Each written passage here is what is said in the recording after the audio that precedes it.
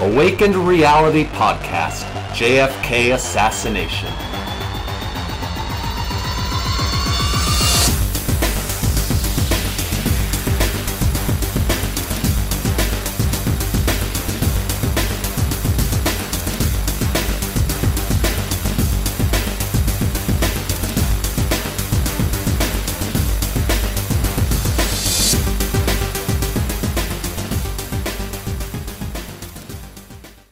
Now, do we say back from beer?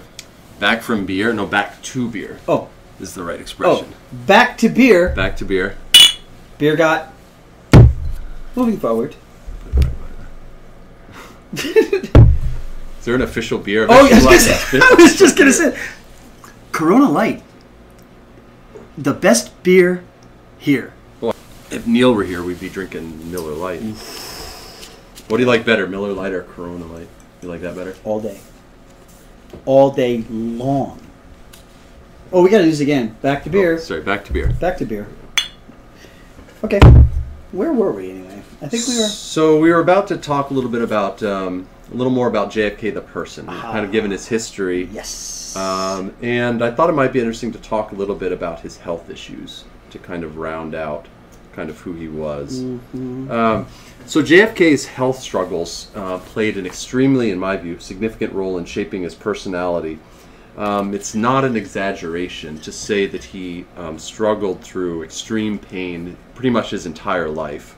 And given the extent of his health issues, really when you learn all about them, it's amazing that he was able to do the things that he did. I mean, he had just debilitating back pain. Well, when he? I think so, yes. I think that's pretty well documented. The reason I'm saying that, folks, is because... Bill is a stickler for evidence. Yeah, I'm going to read this to you.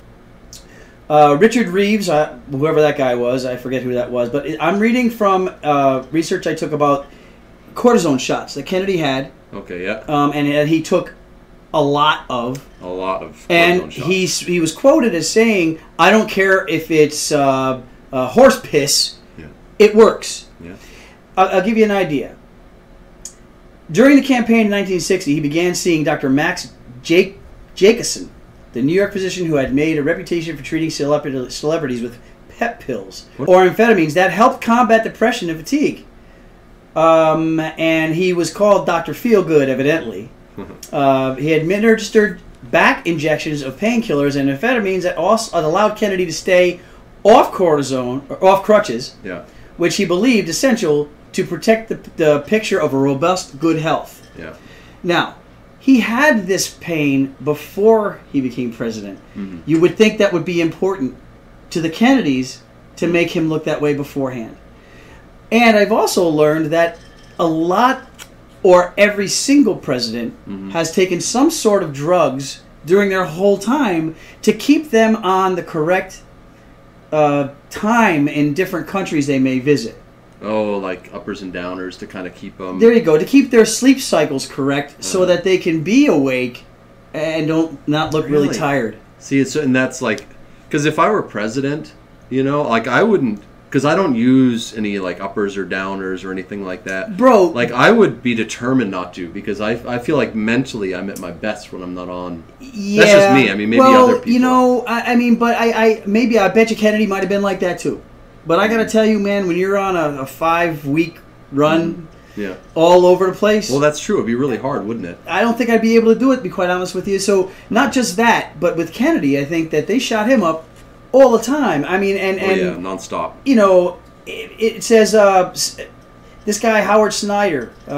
He was privy to FBI and Secret Service information. This guy, evidently, he says that JFK is prescribed a shot of cortisone every morning to keep him in good operating condition. Sounds like a machine. Yeah. Obviously, this morning, if this is a particular time, he was given two. The day of his inauguration. Yep. Yeah, he was given 2 on that day because of the unusual rigors he must endure.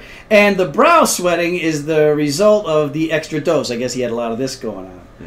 Yeah. So it's like, and one time, I guess, the bag of medicine was lost in the White House. Well, that was actually, it was during the campaign for president. Oh, was it? See, there you go. He had this, because they were concerned about his reputation and being viewed as, they wanted to be viewed as healthy.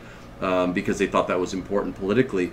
And there were rumors about his health, and his bag of medicines or of medicine was lost during the campaign, and it was like minor panic or major panic. They were like, if this gets found and people figure out what it is, it could undermine his candidacy. Well, of course it would have. Imagine if that happened today. Mm-hmm. You know, well, I guess you get into the whole problem of, you know, why can't a person just be a person? Yeah, that's true. Why do they all have to be like Trump says, I'm the healthiest president that there's ever been, and you know why? Is he really? So who knows? He could be. Maybe he's not. Well, yeah. I mean, I don't know whether he's dead. All this, but the thing is, you're right. Why can't they just be people? Why can't he just walk around? I mean, look at who was the. Well, I think if somebody's a little bit older, there is, because I mean, you had like Reagan who had like Alzheimer's. Yeah, and Kennedy was young. Yeah, youngest president ever. You don't want to see him. So I guess that would put a question in people's head about, you know, since all of these high lofty goals he had, you know, all of a sudden he can't walk around. Yeah. So I get it. No, it's true. I mean, but some of our more successful presidents had serious health issues. So there you go. You know, as we've kind of touched on, it was extremely important for Kennedy to hide his weaknesses. And this was even before he became president, and even before he was even a politician. It was kind of part of the Kennedy ethos to kind of always portray health and vigor. Soldier through. Yes, soldier through. You do it better than I do. Say that again. Soldier through. There we go, like that. And so Kennedy became a master at hiding his illnesses. So the disease which nearly led to his death on multiple occasions, they didn't realize he had it at the time, but people are pretty certain now that he had it, was Addison's disease. It's a nearly always fatal autoimmune disorder which affects the adrenal glands. Here's a fun fact.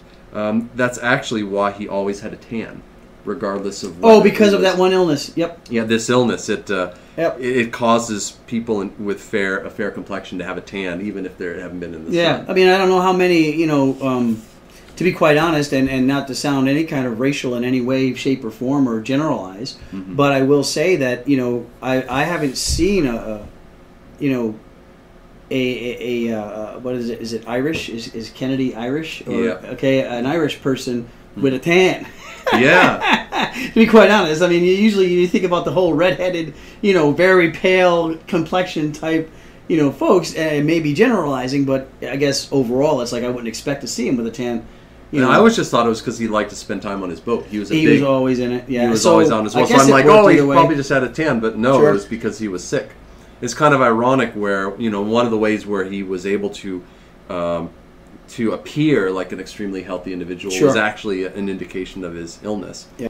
So this was a disease which caused, you know, all sorts of issues. You know, when he would get sick, he would get very sick. All through his whole life, he would just, you know, he would spend, you know, even as a kid, he spent, you know, months in hospitals, and I mean, he was essentially in and out of healthcare for his entire life. We already mentioned he suffered from chronic and severe back pain for most of his life. He had multiple spinal surgeries, which even now those are hard. A lot of times they do more damage than good. Yep. But imagine getting them back in the 40s and 50s, and pretty much it sounds like every time he had a surgery, it did more harm than good, and essentially, like, his back would get to the point where he couldn't bear it anymore. Then he'd be like, okay, I'm gonna have a surgery, and then it would get worse. It was really pretty terrible.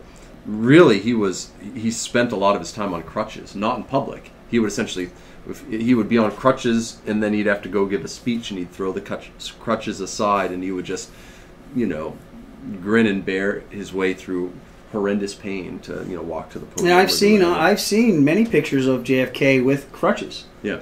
You know, but you don't see anybody else around. But his entourage of people. Yeah. You know. So, well, you know, and the news the press knew about it.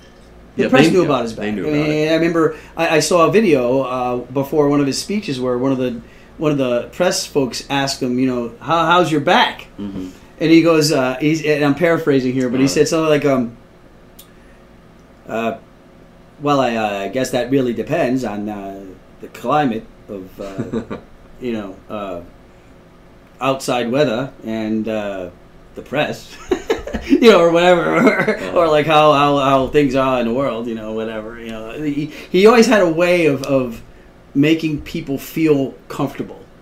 Yeah, like even if they were kind of digging into his health thing, and like they were maybe asking a probing question about his back, and then he just makes them just laugh. And isn't that? But isn't? I mean, maybe he was taught that, or I really believe it was innate. Yeah, I really do. Yeah. But people always say, and I've learned this over time, that if you want to deflect a question, make a joke, because people are going to forget. Well, that's true. They're just going to forget about it. It's just, and it so happened. They laughed. They said, "What a charming guy!" It went right about their business. Yeah. Whether it was men or not, it worked. So, amen. Go get it. Good advice. So, other things that he had issues with. This is quite the list. He suffered from high fevers, chlamydia. It doesn't have that listed here, but he probably did. He did. I'll tell you after. Okay. Well, look forward to that.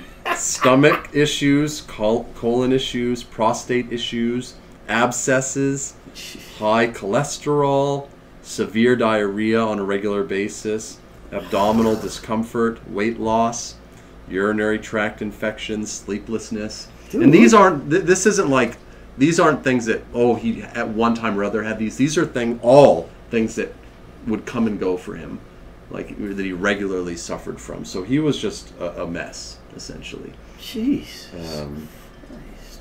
But that being said, he managed to function, at a very high level, and so it just kind of shows, that he was able to be so tough, and what it says about his character. It's kind of awesome. So we mentioned how he was less than open about his medical history, even when he was president.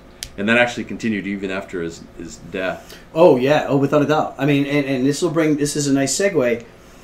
On the 3rd of April, April 14th, 1961, John F. Kennedy summoned Dr. William P. Herbst, Jr., a prominent Washington urologist, to the White House for advice and treatment of burning and occasional mucus while urinating. Oh.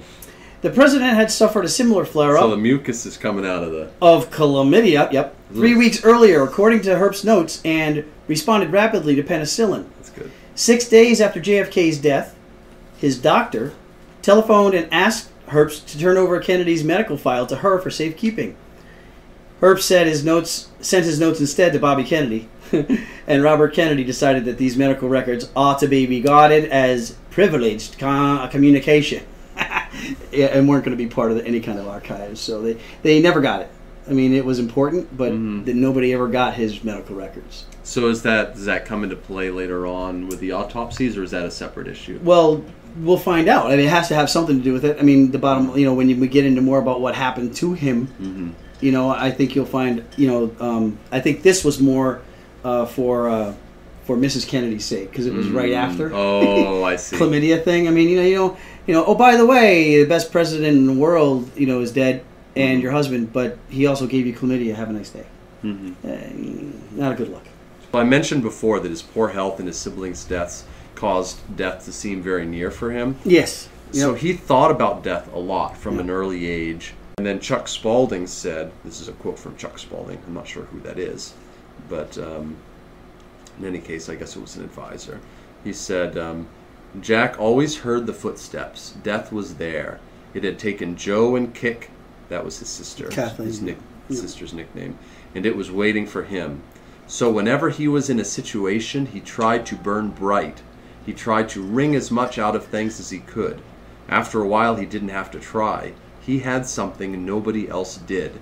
It was just a heightened sense of being. There's no other way to describe it. It kind of goes back to what I was saying about how I really believe that a lot of what he said in his speeches came from the right spot and not from something that was written down. I kind of think a lot of that, or a really good portion of that, again, this is just conjecture from what I've seen, that he might have changed some things and put what he really felt in there. Yeah. And I think that's what really did it for people, who listened to all of his speeches. Let's talk a little bit about, because we have to, it's JFK, let's talk about his womanizing. Oh boy. His time out with the ladies and everything. So, he kind of got this. This is, what people would say if they were writing his biography. They would say that he got it from his father. His father was a relentless womanizer, made no effort to hide the fact from his wife and kids. That's what's more interesting to me than the fact that he, was chasing ladies around. It's that he literally made no effort at all. It was just kind of a known thing. That's really sad. Mm-hmm. I mean, it's really sad, and we don't take one side or the other here. Mm-hmm. Back then, maybe that was the normal for that family. Mm-hmm. And if he got that from his family, then I feel bad. Mm-hmm. And I wish that he would have grown up to respect women more, to be quite honest with you. Mm-hmm. But maybe he thought that was the way to be a man. Mm-hmm. But whatever. Yeah, well, not to get too much into the salacious aspects of things, but it's interesting where the women who were with Kennedy, when they described the encounters, like, it's not necessarily what you would think of like somebody who's like a ladies' man. They essentially describe a guy who was there to get the job done, which is weird. You would think like, oh, this is a guy who, and it's not like, he would say like, oh, if I don't have a lay within 3 days, I get a headache. So it's like he actually said that. Yeah, he said that. That's a quote from him. That's a documented quote. Okay, well, no, I'm just asking. Well, it's somebody said, it's something where people said that's what he would say. Okay, so again, I wasn't there when he said it. Can you imagine though if that's true? Because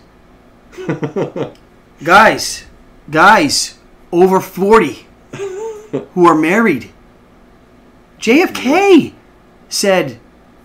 That's what he said. Imagine the headache we'd have. Anyway, go ahead. So anyway. So I'm not saying that like it wasn't something that he enjoyed or felt like was important to him. Yeah. But that being said, there is a certain. Oh, so you're telling me he did it so he wouldn't have headaches, Steve? Well, I don't know. I don't know why he did it. I'm just saying that. He was compelled to do it, and it wasn't just like, I think there was a kind of, he wanted to put as many notches on the wall as he possibly could. Well, let's liken this to what his presidency was referred to after he died. Mm-hmm. Camelot. What happened in Camelot? Mm-hmm. Back in the day, if you know anything about your history, there's a lot of raping and pillaging going on. That's true. Not saying we agree with it. But what I'm saying is the king got whoever he wanted. Are you talking about Richard Harris? But I guess that the kids were on the dad's side.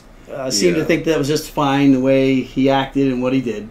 So in '58, when his brother Ted got married, JFK was caught on tape telling him that, quote, that being married didn't really mean that you had to be faithful to your wife. This is advice he's giving to his brother like the day of his wedding. Was caught on tape, folks. On tape. So that one is caught pretty well on documented. Tape.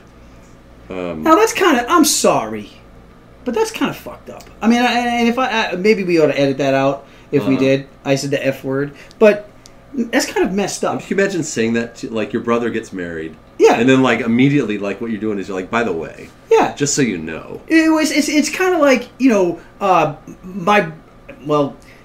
I was with someone who was smoking marijuana in a car 20 years ago on his birthday. Now, I wasn't smoking because I was in the service. Yeah. He got pulled over by these monster crazy, guys with gold badges, thought that our car was involved in a robbery. Mm-hmm. But it wasn't, obviously. Mm-hmm. And they pulled us over, dragged us out of the car. I mean, wow, it smelled dope, and decided to freak the heck out. So they pulled my brother one way, they pulled me the other way, and I looked at my brother George as they were dragging me by him, and I said, George, you don't have to say shit. Bad move, right? Jack said that to him. That was just the wrong thing to say. Yeah. It just didn't have direct consequences yet. Yeah, and we're being real about JFK. Yeah, sure, there you go. We're sharing the positive aspects of his personality. Yeah, that's kind of, if you ask me. Yeah. Even though you're not, I'll give it to you. Mm-hmm. It's kind of dickish for him to do that. Yeah, I would say whether he was cognizant of it or not. We haven't even gotten into the worst of it. Yeah, and on we go. Some of his affairs. The most famous, obviously, is Marilyn Monroe. And again, alleged. Most people think that probably happened. And not just with him, but also with his brother.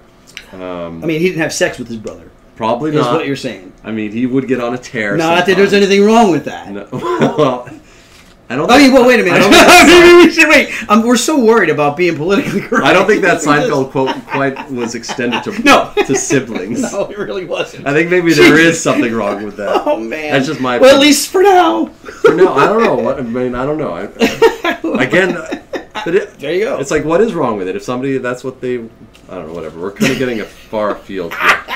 Okay. Yes, Marilyn Monroe. Marilyn Monroe. We're going to get onto that at some point, like what happened in her apartment the evening of her death. And who was there you know, guys and gals, and everyone else in the middle.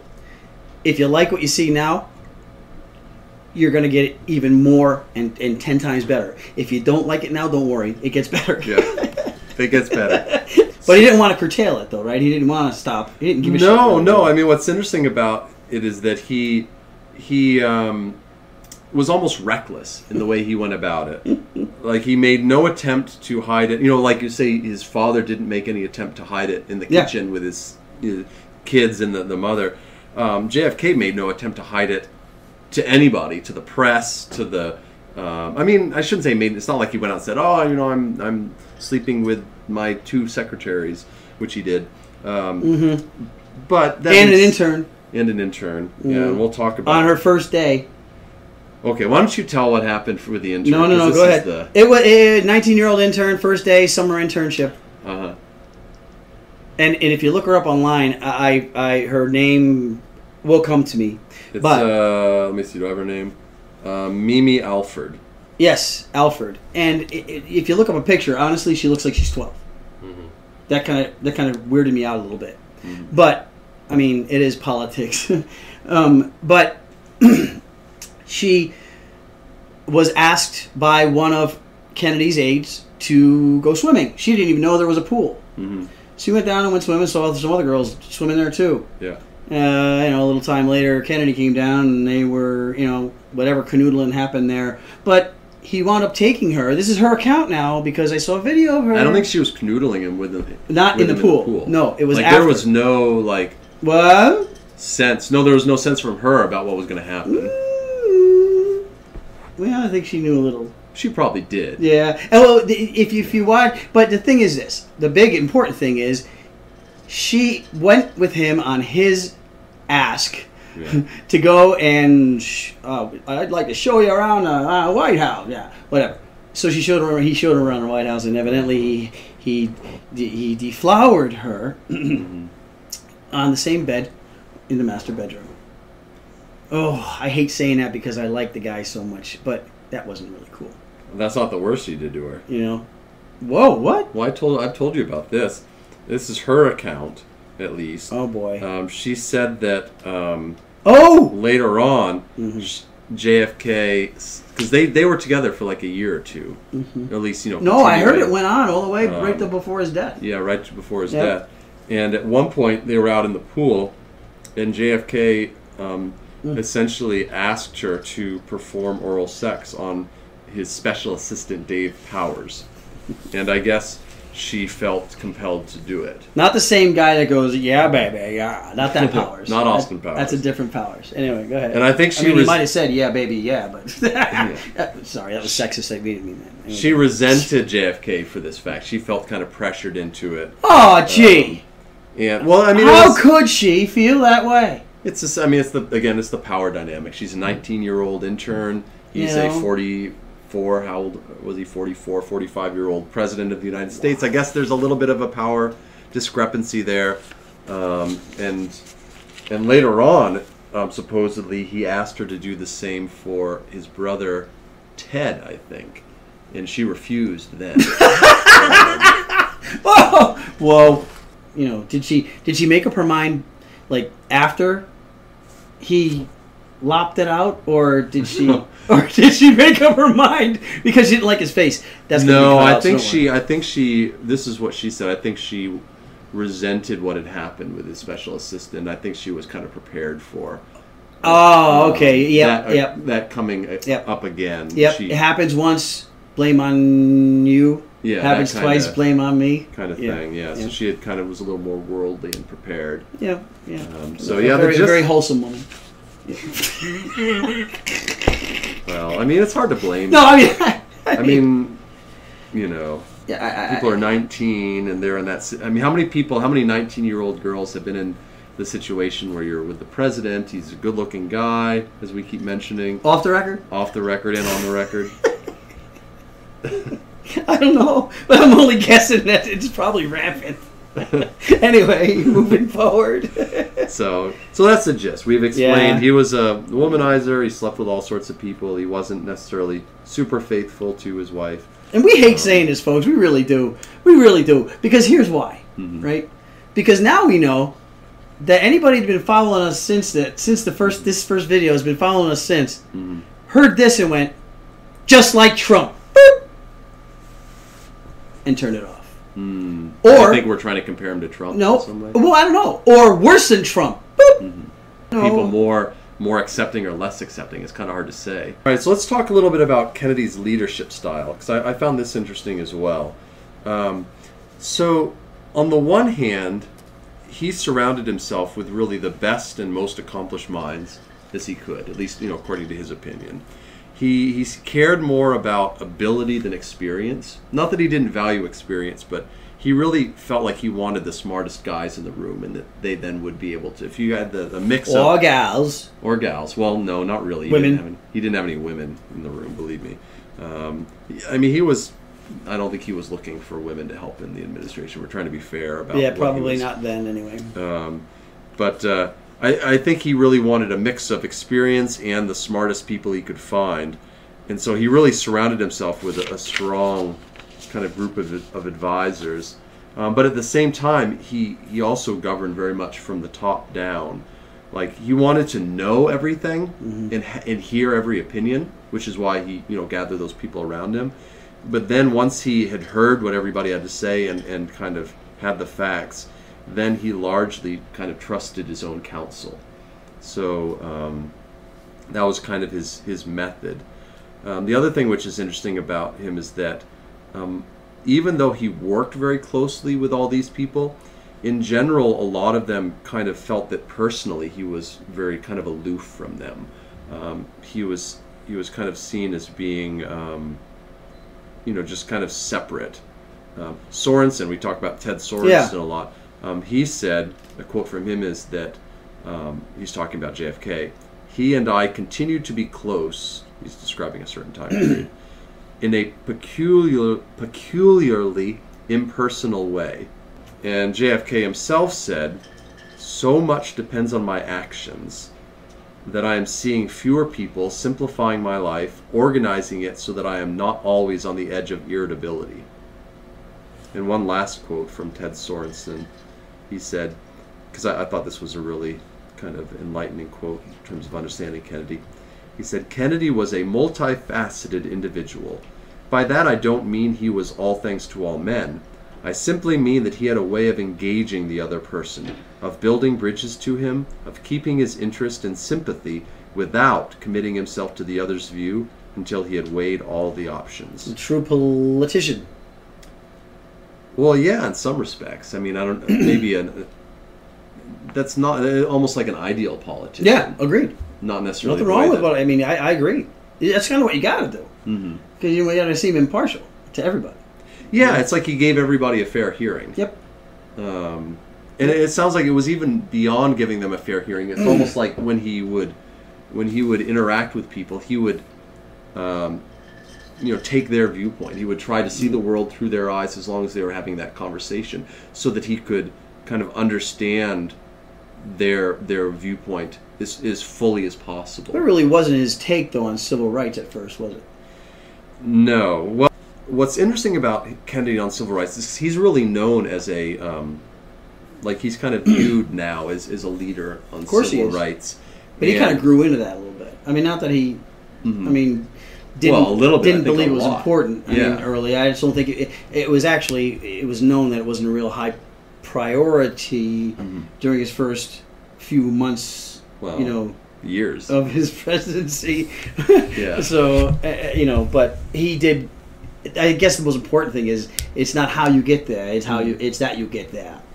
Yeah, he said that he had little exposure to, people of different races and different backgrounds, and he admitted that this caused him not really to think about those issues prior to becoming president. But certainly as a congressman or senator, he didn't show much interest in the issue of race.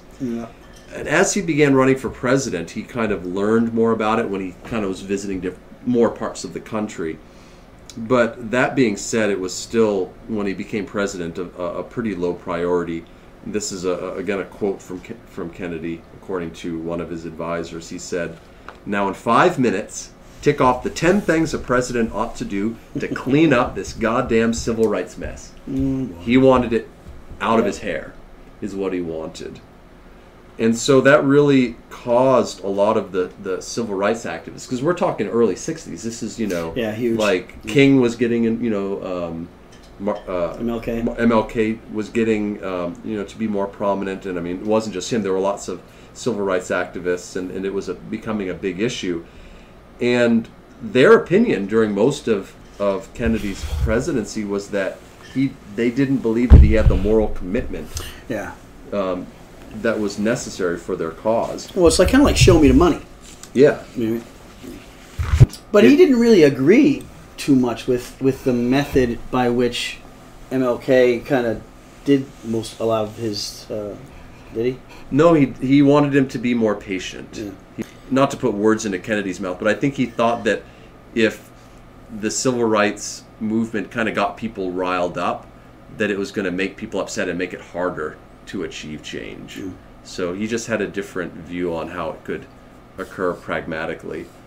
Because when he was killed, it was leading into an election, and he knew that he couldn't get a major civil rights bill passed before he was reelected. But he told people that it had to happen. He had kind of moved on that issue, and he was determined once he was reelected, and he was pretty sure he would be reelected, that he was going to push through a comprehensive civil rights bill.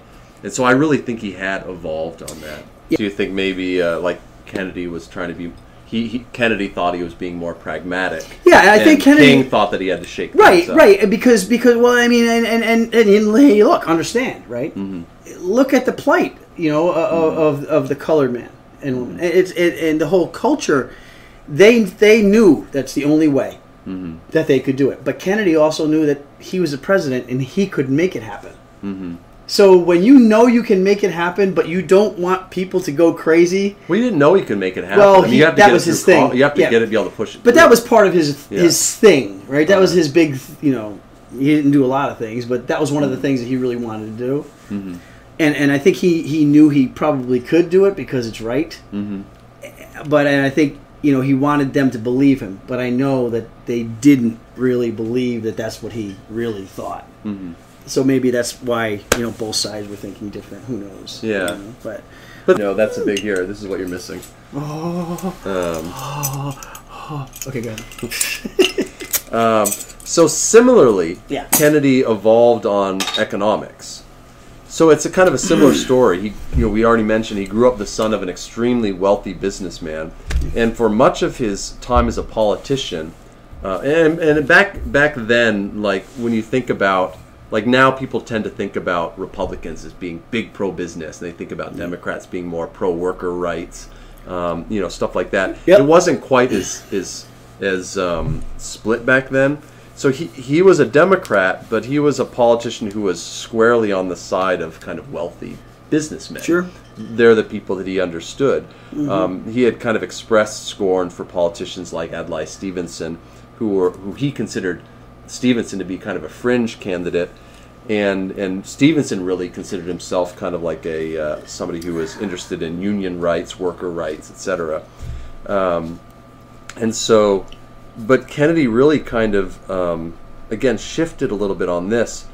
He had read a book called The Affluent Society, which I guess is still fairly influential. It was written in 1958 by an author called John Kenneth Galbraith, and that book kind of awakened Kennedy to the fact that the country had a kind of permanent class of impoverished citizens, and so he kind of felt like, we have these 40 to 60 million Americans who are living below the poverty line. Like we need to have something different about the way our society is structured. That could stir things up. Well, yeah. I mean, this is really a big, a big thing, and so yeah. Oh yeah. Yeah.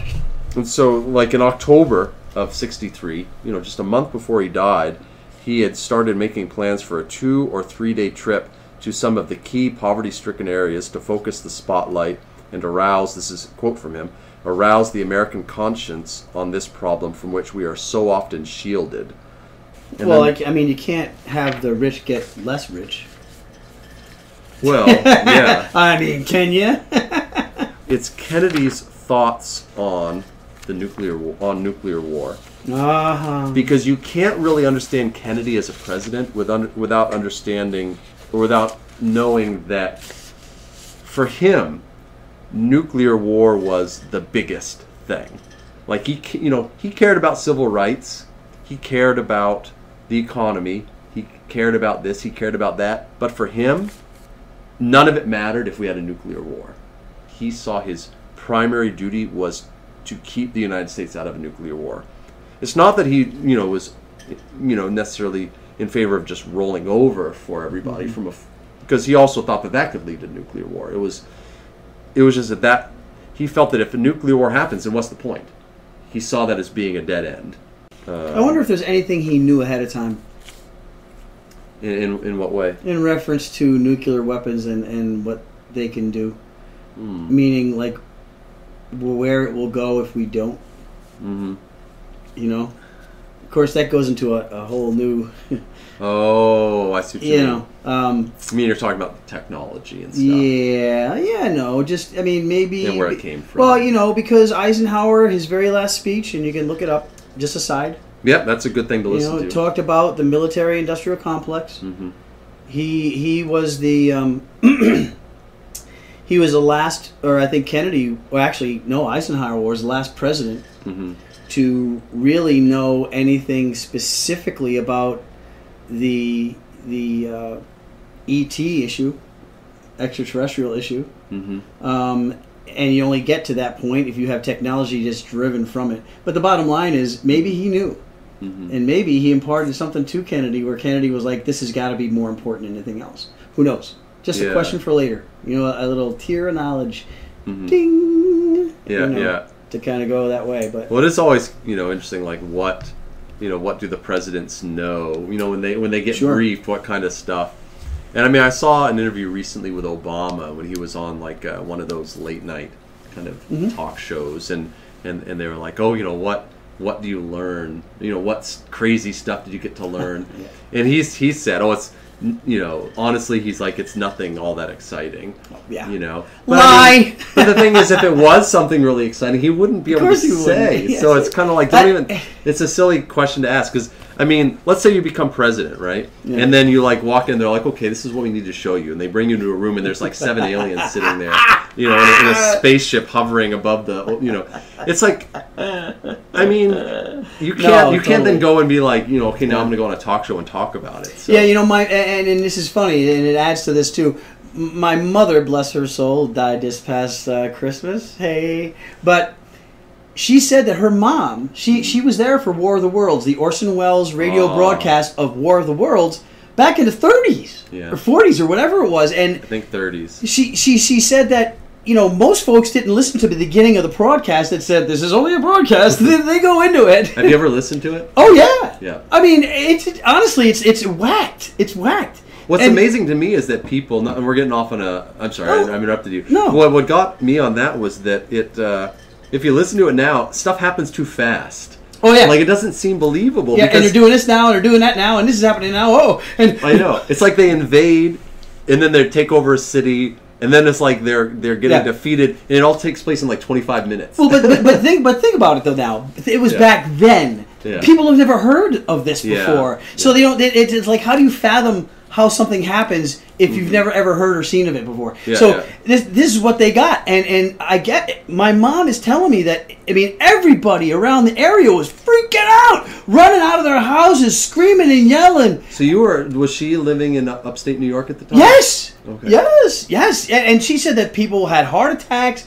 People died because of this. Goodness gracious. Now, down the line, folks, we're giving you a little bit of information, but the bottom line is, what's the best way to agreeably give away your rights as a human, and give away your rights according to the Constitution of the United States?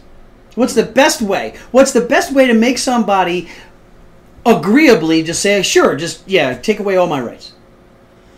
I don't give them a television. If they're scared. Oh, if they're scared. Okay. Now, mind you, if there isn't a boogeyman, you got nothing to be afraid of. But if you have a boogeyman, or if you are afraid of something, then you are going to look for someone to take care of you. Mm-hmm. You can distract with things that matter. Like, Sure people you can. always think, like, oh, this is a distraction, and you think it automatically means it's something not important. Not necessarily. Yeah. You can distract with something that's important. You Oh, can yeah. take something important and move it back and forth, back and forth. You're still distracting. It doesn't mean it's not important, but you're still distracting. And it's all about triggers. In a world of triggers now, even more than ever, Yeah. it's easy. Set up any social experiment you want to, right? And you will find that the first thing you say that's against somebody else's belief nowadays, Uh-huh. it's over. Yeah, no, it's true. I wonder if people are always like that. You know what's hard? And again, we'll get into more about why I do what I do. A little taste is like when you dig and you find what you believe with actual empirical evidence and documents and things, and you do the work. Now, for me, it's taken me, I would say, 3 years. It took me 3 years to figure out, wow, some of the things I believed, just aren't that way. And when that happens, when it happened for me, it was like the 5 stages of death. I mean, it was like my whole belief system was changed, not because somebody told me it needed to be, but because I found it. And when I did, it was like, wait, what? Yeah. And I was like, I went through anger, I went through bargaining with myself, I went through, wait, no, this can't be true. I went through, depression. I went through all of this, and like you had a little bit more of a dramatic shift than anything I've experienced. it was like, and the thing that Emotionally. really, well, yeah, and the thing that got me was, it's like, because I was in the service, because I believed so patriotically About a certain narrative. and when I learned more about it and educated myself, it was on my own. I didn't need anybody yelling at me saying, you're wrong, right? Because if somebody tried to tell me that when I was in the service, I'd have said, yeah, you're crazy. But it's what I did on my own. And so I look back on it, and I'm over it now, I think. I'm not happy with what I know. And my whole life is like, now, what if? Because no matter what anybody tells me, it's like, what if they're right? And imagine living your life, like, whenever you decide that this is the way you're going to do it, living your whole life going, wow, what if I'm wrong? And I know Steve is the same way. We'll never think that anyone, if we ever have the ability to have people call in, or if we ever have the ability, we can do it. To do that, and to say that you're crazy for your beliefs and what you believe. Why? Because we understand that society has put upon everyone an idea of what is correct and what isn't. Everybody is the same. Everybody is perfect. It's how you have been affected by what has been presented to you as you have grown. And how can we blame anybody for that? Right? We can't. I mean, my mom had some really weird ideas of how to bring kids up. But you know what? It came about by how she was brought up. And although she meant well, which I think anybody means well. Yeah. Right? I mean, anybody. But look at somebody like a Hitler. You know, did he think he was doing the right thing? He very well may have thought he was. You know, you talk to, I believe. I mean, right? don't get me wrong. I want to be very clear. Yeah. Hitler, what he did was horribly evil and absolutely despicable. You don't get much more evil than Hitler. But I'm just saying that, like, if you get and so maybe there has to be something twisted, obviously, to make somebody do something like that. But I do think Hitler thought, he thought he was doing what was best for humankind. Like, how does that enter somebody's mind? It's hard to understand, right? And I think the only way that can come into a clean mind is by society you live in, the parents you grow up in, and the whole culture around the family. We don't hate. Hate isn't part of our philosophy. And I'll say, no matter how despicable I may initially find a person's views, like, it's not that I necessarily will ever come to hold those views, obviously. I mean, I don't think I'm ever going to, join the Aryan Brotherhood. But I do think that it's important to still love the individual, to hope for the best for the individual. Because if we don't, right? Yeah. What if, right? It goes back to what I always, part of my whole thought process is what if? If we don't do that, what's it going to do? We're going to have division. We're going to have race wars. We're going to have hate. We will never, ever get out of it. And it's almost like you don't know what it's like if you're to be out of a horrible abusive relationship until you're out of a horrible abusive relationship, right? If you ever say anything negative about anyone else, try this one little exercise. And try to remember it. Say I say something like, God, Steve, you're an asshole. At the end of that phrase, what you think in your head is just like me. Why? Because you saying that means you are. You hear these people, having these, radio shows or podcasts, and they're like, oh, well, if you're listening to us, then you're the ones who, because you're listening to me, it means that you actually are on the right side of everything. Yeah. It's kind of like, well, you know what? It's like if you're listening to us, that's great. Thank you. If you're not, we still wish the best for you, and you probably have a lot of truths that This is just, and please share them with us. This is just a journey that we're on, where if you want to come along with us, that's great. Yep. Amen. Well, my beer is gone. Mine will be gone. So I think we're gonna have to close this one off.